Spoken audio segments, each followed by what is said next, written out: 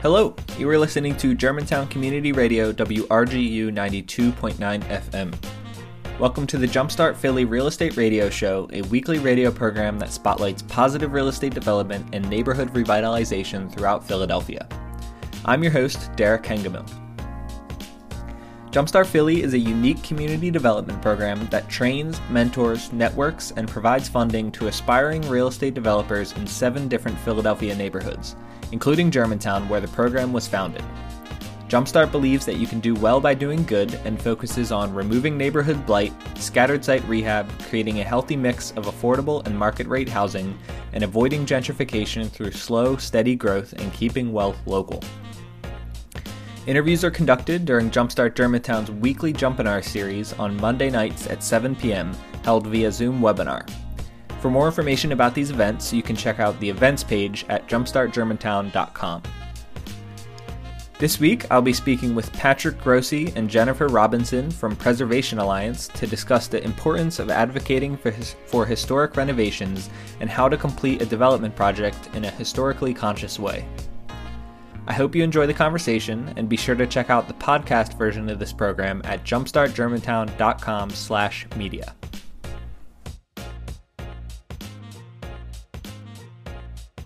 So first we have Patrick Grossi, who is the Director of Advocacy at the Preservation Alliance for Greater Philadelphia. He's a public historian and a place-based advocate. He is committed to accessibility, thinking seriously about non-traditional methods of engaging the past and the equitable and inclusive preservation of the built environment. And our second guest is Jennifer Robinson, also from Preservation Alliance, and she's the Director of Preservation Services. And in this role, she manages the Preservation Easement Program, assists with development of educational programming, and assists property owners throughout the region with resources and guidance. Jennifer holds a Master's of Science in Historic Preservation from the University of Pennsylvania, with a certificate in urban redevelopment and a bachelor's degree in cultural anthropology from the University of California, Berkeley. So we have 2 very qualified guests tonight, as you can tell by their bios, and I'm super excited to introduce them and jump into a pretty interesting conversation. So Patrick and Jennifer, thanks so much for joining us tonight. Thanks for having us. Yeah. Thank you. And if one of you just wants to quickly talk about or introduce the subject tonight and maybe give us a sneak peek of what we're going to get into, that'd be great. Yeah. So, I mean, the concept of this is, talking about so much of Germantown and Philadelphia's building fabric is historic, in the sense of it's old, and how can we incorporate that into your renovation work, your rehab work and things to really, kind of contribute to the sense of place, things like that. So that's kind of what we're focused on tonight. Cool. Yeah, and I really liked from Patrick's bio, he said the term built environment, I think, is really important because where you live or where all of the attendees in this call live in Germantown is somewhere that was built long ago and they're still living in it. And I think that's important to realize that you're not just living in the city, you're living in a place that has a lot of significance, like as a built place. So let's just jump right in. And my first question is sort of pretty general, and maybe I'll direct this at Jennifer. Can you give us a background of the Preservation Alliance and tell us a little bit about what you do? What is the organization's job and what is their mission in Philadelphia? I think that's probably a better question for Patrick. He's been with the organization longer. So he's been there way longer. So I'm going to let him handle that one. Great. You could have handled it, but I will answer the question. So the Preservation Alliance is we are a nonprofit advocacy organization. We are celebrating our 25th year in 2021. We were formed in 1996, although the origins go back to the late 70s and early 80s. The Alliance was the merger of 2 previously existing organizations. And we're really the only 501c3 nonprofit in the city of Philadelphia whose mission is specifically devoted to historic preservation. There's a lot of organizations who we kind of work alongside. There are a lot of organizations locally that do a fair amount of preservation work, but we're really the only kind of capital A advocacy organization in the city, which is somewhat rare. Usually larger cities have at least 1 or 2 groups like ours. So for the 6th largest city in the country to only have 1 group is a little unique. But it also gives us a kind of interesting vantage point on various projects all over the city. So advocacy is our primary mission, although we also manage an easement program, which Jennifer can talk more about and what that means. And we have a fair amount of public programming as well. That includes a walking tour program in the spring through the fall, which we are going to do this year with certain kind of safety guidelines in place. Mm-hmm. We're doing a lecture series right now, which we've been doing remotely, and we've had a fair amount of success with that. And our biggest public program is probably the Preservation Achievement Awards. That's kind of our chance every year to recognize what we feel is kind of the best and brightest of preservation work throughout the region. Also doing that remotely right now. That'll be on June 9th. So it's a pretty healthy mix of advocacy, property management, and public programming. Awesome. That's all. And I want to ask specifically about your easement program. And Jennifer, maybe you could tell us a little bit about that. And more importantly, I guess for people who might not know, what does the word easement mean? Sure. So a lot of people are familiar with the term easement in like a right-of-way easement or a utility easement. And in the preservation sense, it's a deeded interest in the building, usually just the exterior. We do have some easements that include interior elements where the Preservation Alliance or the nonprofit that accepts the easement has an interest that's recorded as a deed in the long-term preservation of the building. And we manage that through inspections and project reviews and things. In exchange for providing a preservation easement to an organization like ours, a property owner can obtain some to that. There's a lot of complexity to that. It's not sign a piece of paper and get some money, but it is a financial incentive for preservation, of which there are very few in this world. So. Yeah, sure. And are you seeing a lot of activity in Philadelphia with that program? Has it ramped up in recent years, or? I would say right now we're 2020 was pretty stalled. There's a lot of conversations happening right now. We manage about 250 easements, which is large for an organization kind of our size. I don't know of another organization on the East Coast that has a similar number. So we have a lot of easements throughout the city. Mm-hmm. Definitely buildings that you all would recognize. So yeah, awesome. And just speaking more like contextually about what easement means in terms of a historic preservation, I think you mentioned it earlier, but like it has to do with sustainability and kind of just like protection of the physical attributes of a building, right? So how does that tie into or how does sustainability tie into preservation? Like what makes the job of preservation something that's going to make it last longer? Other than, that's sort of an obvious question. It's within the definition of preservation. But like environmental sustainability, how does that tie in? So, yeah, I can chime in on that. For a long time, and by long time, I guess I'll say the last 30 to 40 years, historic preservationists have made the argument that preservation is one of the greenest ways to do the built environment, right? To do building and building use. There's a popular phrase in the field that the greenest building is the one that already exists. Mm-hmm. And the thought behind that is essentially it's incredibly wasteful to demolish existing buildings and then add to the waste stream of building materials. Building use and the construction of new buildings is, by most accounts, the largest generator of greenhouse gas emissions, even more so than industry and transportation. It's the buildings, it's the places we live in, and especially this past year, the places we spend most of our time in that consume the most energy, right? Mm-hmm.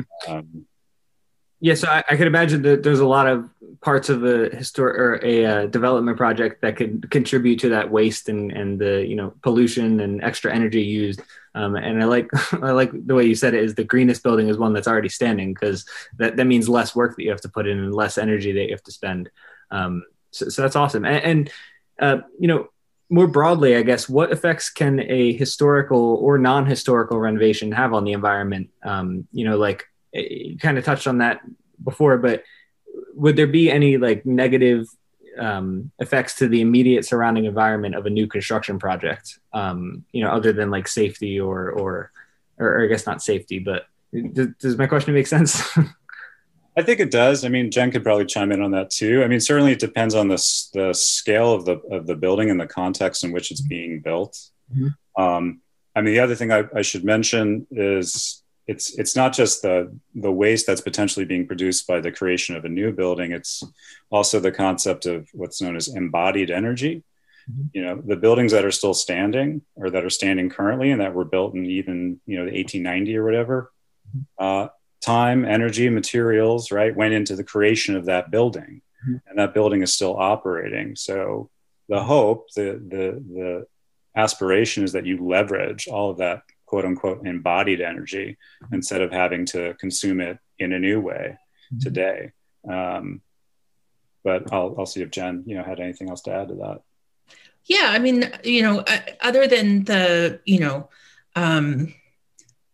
factors of, you're continually pulling resources from the environment, if it's wood or, whatever, you're continually creating new product to put in a new construction facility when you've, potentially, I don't want to see this, but potentially just raised a house that, is full of bricks and wood and, glass and all of that. And that's just going to go in a dumpster. And then all of that material needs to be re-extracted, new bricks have to be created, new wood has to be milled, et cetera. So yeah, it's, part of that.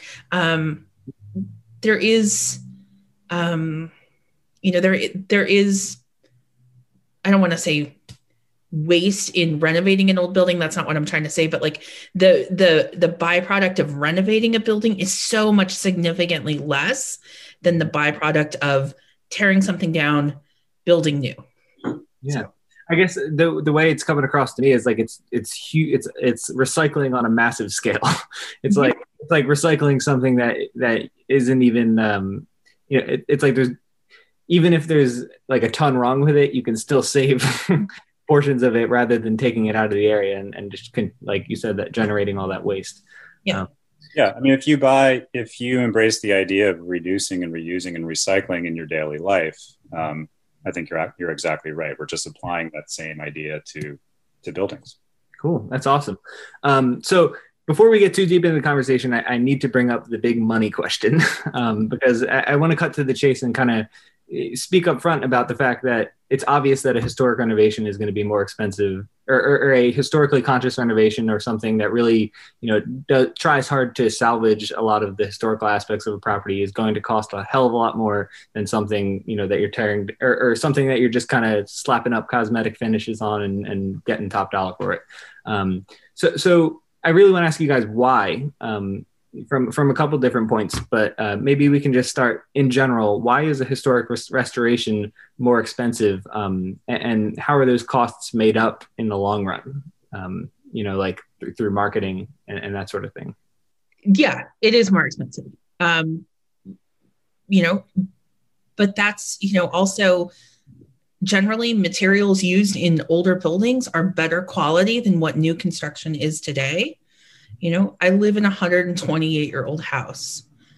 There's new construction happening all over Germantown that I doubt will be there in 128 years. Mm-hmm. And I would expect that my house will be here still. So materials are better. It required more carpentry and things when things were built because there was less automation and less technology.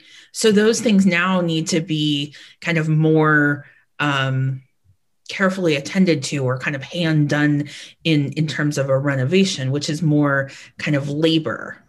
That's my perspective on it. Mm-hmm. I mean, the other potential driver of cost is time. And that can be, extended with a historic property for a variety of reasons. you may need to find a contractor or subcontractor who really specializes in a certain type of building or a certain type of material. That can add, extra time to your project. If the building in question is regulated in any way, I think we'll talk more about that a little later, you may have to go through an approval process, right? That you may not otherwise with a non-historic property. So if time is money, unfortunately, preservation projects often require a lot of time, but they're not all created equal, obviously.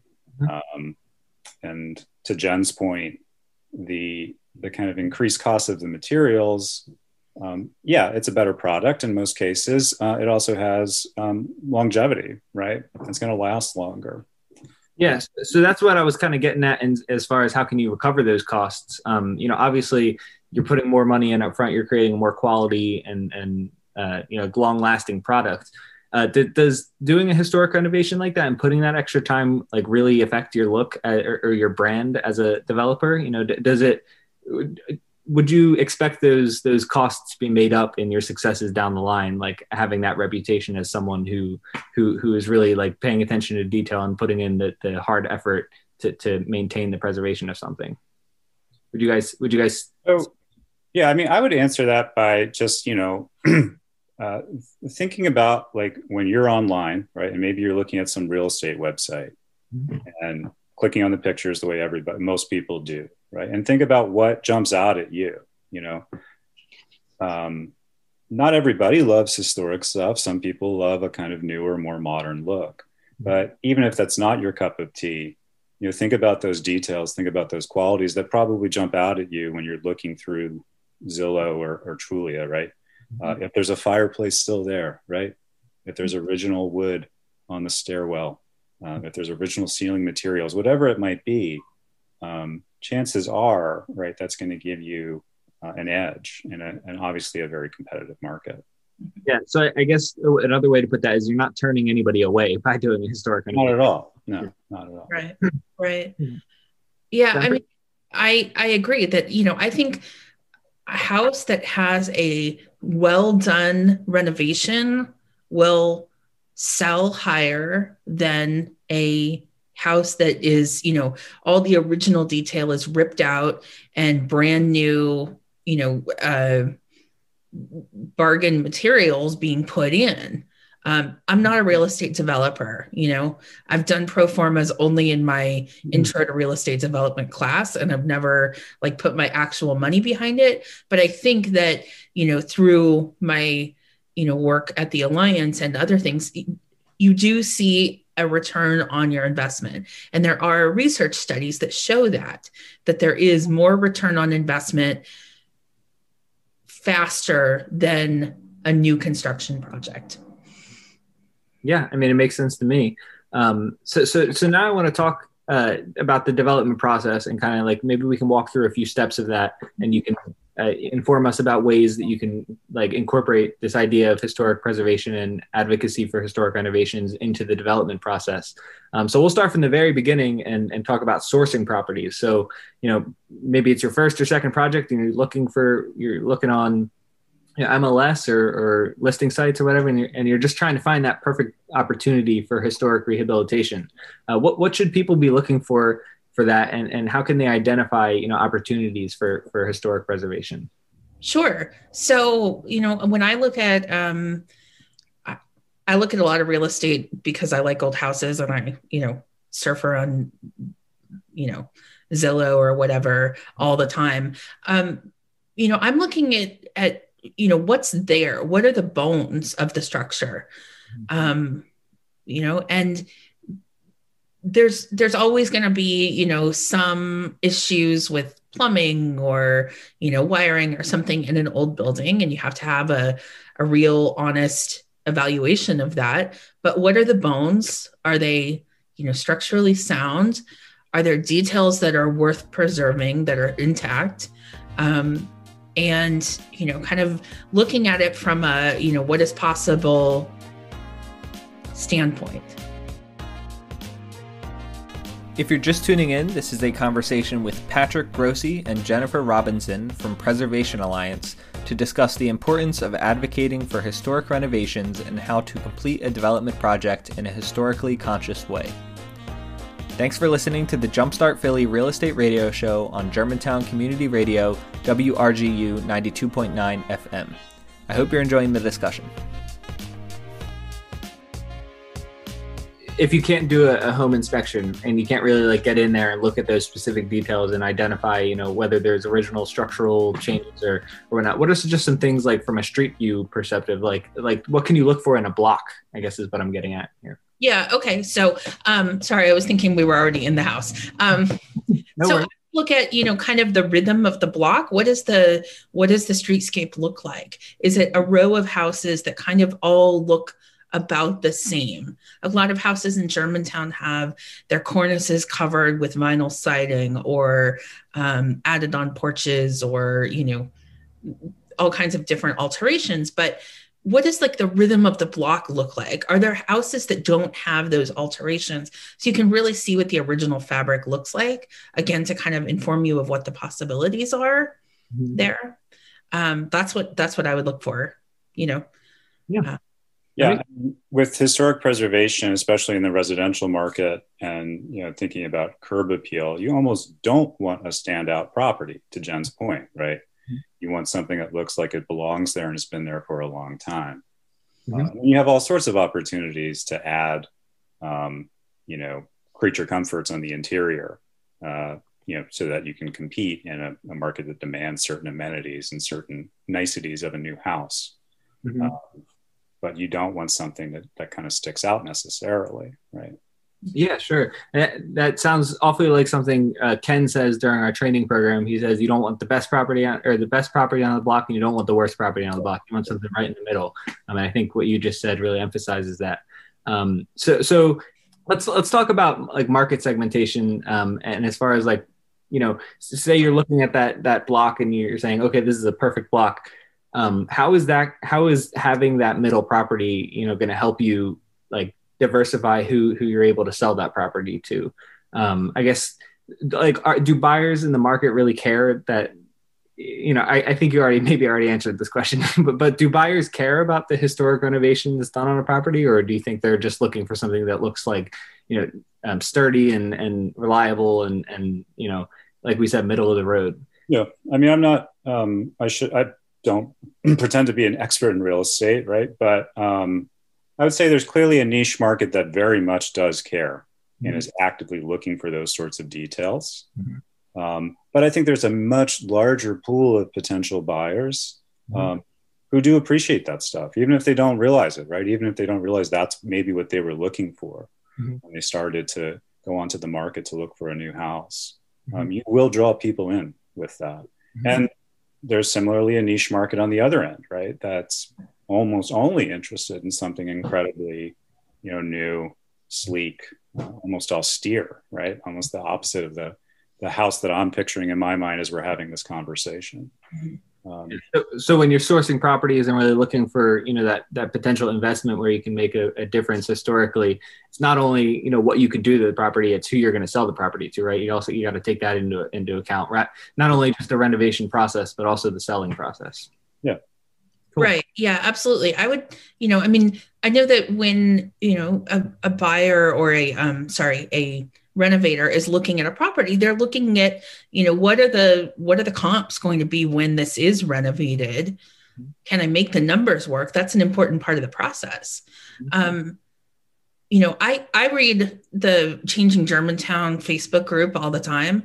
And when there's a bad flip in there, people are intense on that. You know, if there's someone that's done a really bad job, people are brutal. And I think that's evidence that people, you know, they may not know that they want an old property, but they know that something doesn't look right in this, you know, kind of cheapish renovation kind of thing. And people do likewise comment on good renovations.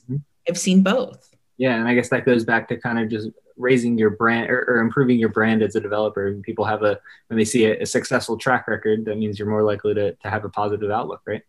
Right. Well, I mean, you know, I think of Ken and Philly Office Retail. I mean, I think he's trusted as a developer because he has a history of doing good work in the community. And that's, people trust him. In my perception, they trust him because he's shown that he has that commitment to doing, reliable work. So I think it does contribute to your brand. Great. So let's go back to the development process and say, you've been looking on MLS for properties. You found one. You say this is great. You think it might be, or you think it might have some really good historic bones in it, but you're not really sure.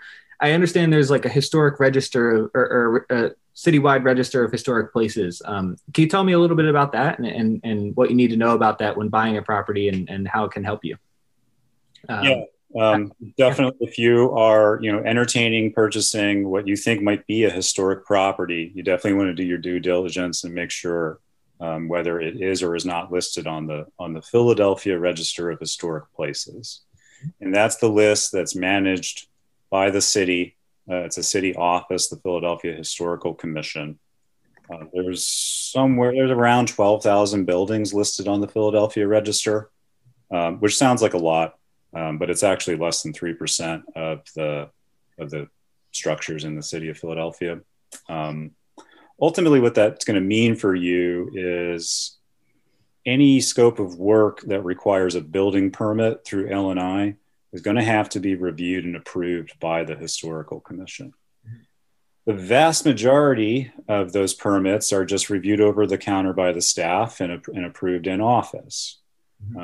More ambitious changes, maybe you want to add a roof deck, maybe you want to add an addition on the back. That in all likelihood would have to go through a public approval process through a committee. That committee makes a recommendation of approval and then it has to get approved by the full Historical Commission. I alluded to time that can sometimes come with these projects, and that would be one source of added time, having to go through that approval process. But like I said, on the residential side of things, particularly single family residential, the vast majority of work that you're doing is going to be handled by staff. So does that extend to the interior of the house, or is that their jurisdiction just remains on the exterior, right? Yeah, no, thank you for asking. I should have mentioned that. We're only talking about the exterior. They don't have any authority or jurisdiction over the interior. They don't have jurisdiction over paint colors, which is another common misperception of offices like the Historical Commission. We're talking about physical changes to the building's exterior. Right. I think it's also important to note, Patrick and our organization did a ton of advocacy work related to some benefits for property owners and developers for designated buildings. And those offer additional benefits for properties that are historically designated. Great. So it sounds like, once you find that perfect property and you have a suspicion there, it might be on the Historic Commission register, you look that up. And if it is, then you have a set thing you have to follow. And then if it isn't, then it's up to your own kind of decision-making and your own judgment as far as like how much maintenance you want to do, right? Yeah. I mean, that's at your discretion. You obviously have to adhere to the zoning code or, get a variance if you're going to go that route. But there's really the Historical Commission being on the Philadelphia Register is really the main form of the kind of oversight we're talking about. There are also what's known as neighborhood conservation overlay districts. And those are managed by the Planning Commission.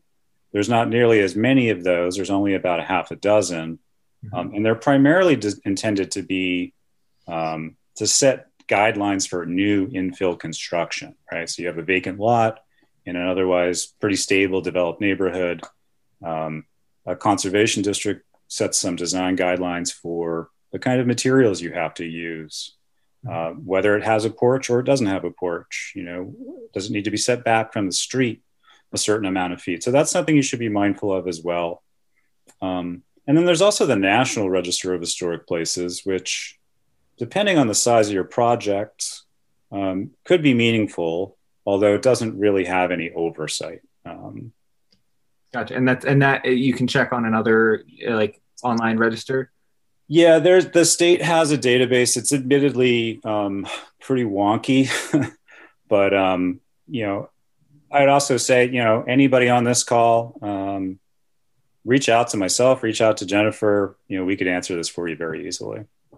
Yeah, great. And that's an important point you just made. I'm going to include Jennifer and Patrick's contact information in our follow-up email tomorrow. So if there's any ongoing or super specific questions you might have, we'll make sure you can get in contact with them.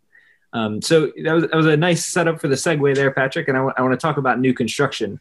You kind of mentioned building on a vacant lot and how that could be different. I want to ask this first: is all new construction bad? I think there's this idea that, or there's an idea that if you're putting up a new construction, you have one goal and one path that you're set on. Is that true? Is that the case? I mean, I see your cat walking by in the background. So yeah, is that an unfair question? Is all new construction bad, or are there good examples? I don't think it's an unfair question. And, Jen alluded to kind of social media commentary.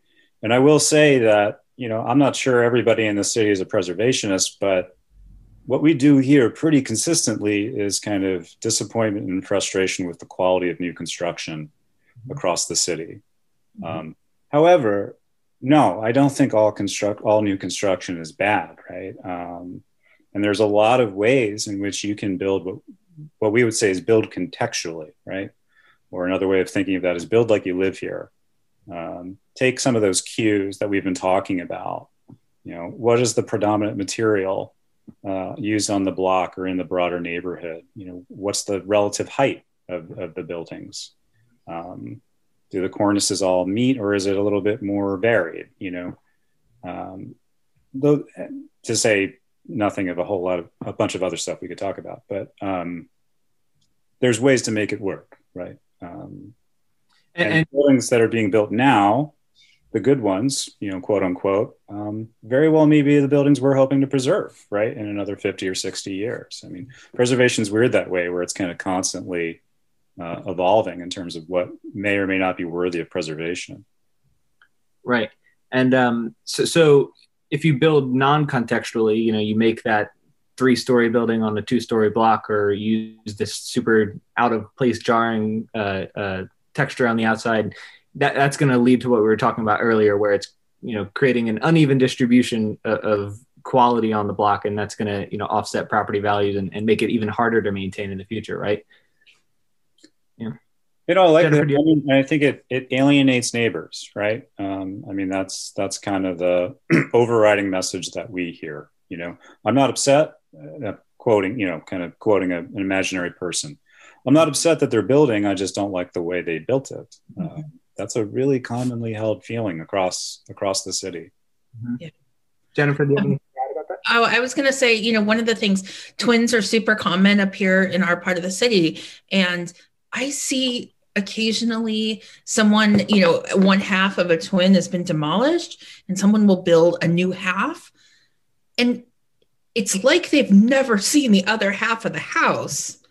And they just build something super random that nothing meets up. And it just looks like an alien, like shot something down from space and put it right there. And, again, that just sticks out in the neighborhood, and it looks like really bad new construction. So, Look at the context. Yeah, I want to ask why. Why do you think that happens? Obviously to us, there's a jarring reaction to it. But do you have any insight on why somebody might be inclined to do that? Is it just a lack of awareness, or do we not have it? Is it a big mystery? I think it's a mystery. I might say, they have plans that they've built in other lots, and they're just reusing plans. And they're purely looking at numbers, and they're saying, I profited off this property in this neighborhood, might as well do. I don't have to have an architect draw a new design for this. Right. Gotcha. Yeah, that's it more often than not, right? It's expediency. Mm-hmm.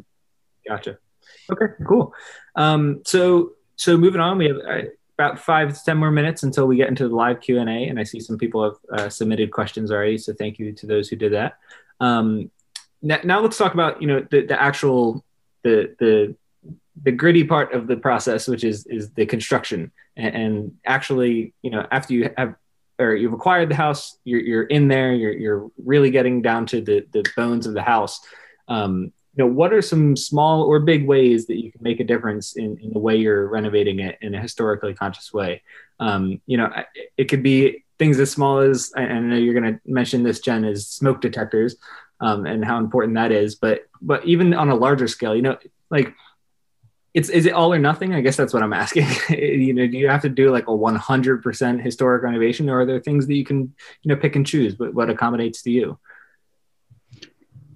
So I would say that no one on this call, and probably very few people in this environment, are looking to create a house museum. We all know there's beautiful house museums in Germantown, but that's not what we're looking to create. And that's, where you would look for, a perfect recreation of a period in time. I think of, good preservation as, maintaining the exterior building fabric the way it was designed. Maintain that. Don't cover it with vinyl siding, or because that's not how it was meant to appear to the street and to passersby. Small things, inside, maintaining window and door trim. Don't just rip it out for the sake of ripping it out if you don't have to. Restore wood windows instead of just automatically assuming that you have to replace all of your wood windows with vinyl or whatever. If you truly cannot restore a wood window, look at the pattern of the windows and emulate that in your new window, the number of panes and the kind of proportions of those, because they were design decisions that were made by the architect when it was built. And there's a lot of very subtle, societal, social clues from the Victorian era in window glass. And that's just something that people may not say that kind of matters to them, but it kind of just, again, it kind of creates that jarring sense when one house looks different. Most people, on look, don't necessarily see the difference between a vinyl and a wood window, but they do see if the window just doesn't match. One of my personal pet peeves is when you have a shaped window opening, like an arch or something, putting a square in there, or, a rectangle. It looks really bad. That's my personal pet peeve. And then I say, start with absolute basic life safety measures of, make sure that your house has smoke detectors, put a fire extinguisher in it there before you sell it. Because if the building burns down, no matter what you did in terms of preservation, doesn't matter. Yeah, and that makes perfect sense to me. I mean, even something as simple as that it's like protecting something without making too many physical changes to it. You're still preserving it. Yeah. So I think of it as little P preservation versus big P preservation. Big P preservation, like Cliveden and Stenton and things like that. They're doing perfect recreations of something. Little P preservation is do what you can to maintain the character and things like we've talked about, but it doesn't have to be you don't have to use the paint necessarily that they used in 1895. Yeah. Nor do you have to make your project vulnerable, right? I mean, if it doesn't make sense to expend the kind of costs that we're talking about, you can kind of pick your battles, right? And it might even kind of sound kind of silly, but think of the main facade of a building as the literal face of that building, right? What are its defining features? What are the features that you'd really hope to retain, and which maybe could be compromised a little bit? Yeah, and I'm sure they're few and far in between, but are there opportunities where you could actually save money by doing something historically, as opposed to I'm just thinking more structural stuff, rather than completely ripping out a certain section of the framing, just making patches here and there is probably going to cost less than redoing it, right? I mean, you guys probably think of better examples, but there's probably ways you can save money by just having that in the back of your head all the time, is thinking, what did this house used to look like?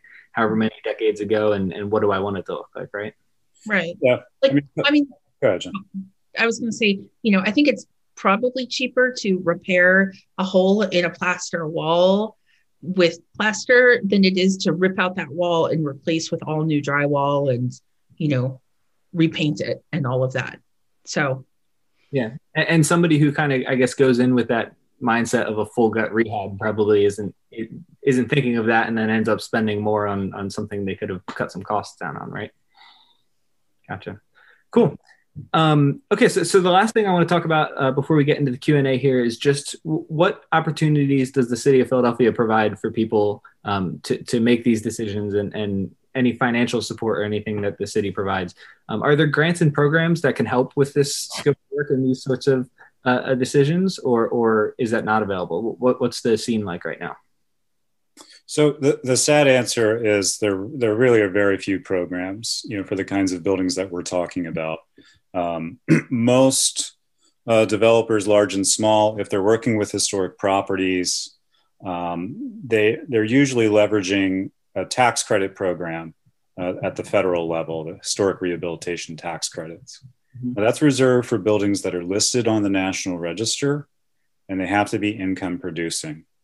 And it can be admittedly a burdensome process to apply for those credits. So more often than not, it's developers who are kind of in the multifamily, what we call adaptive reuse market, who are making the most of those tax credits. So, a former school, a former factory that's being converted to apartments.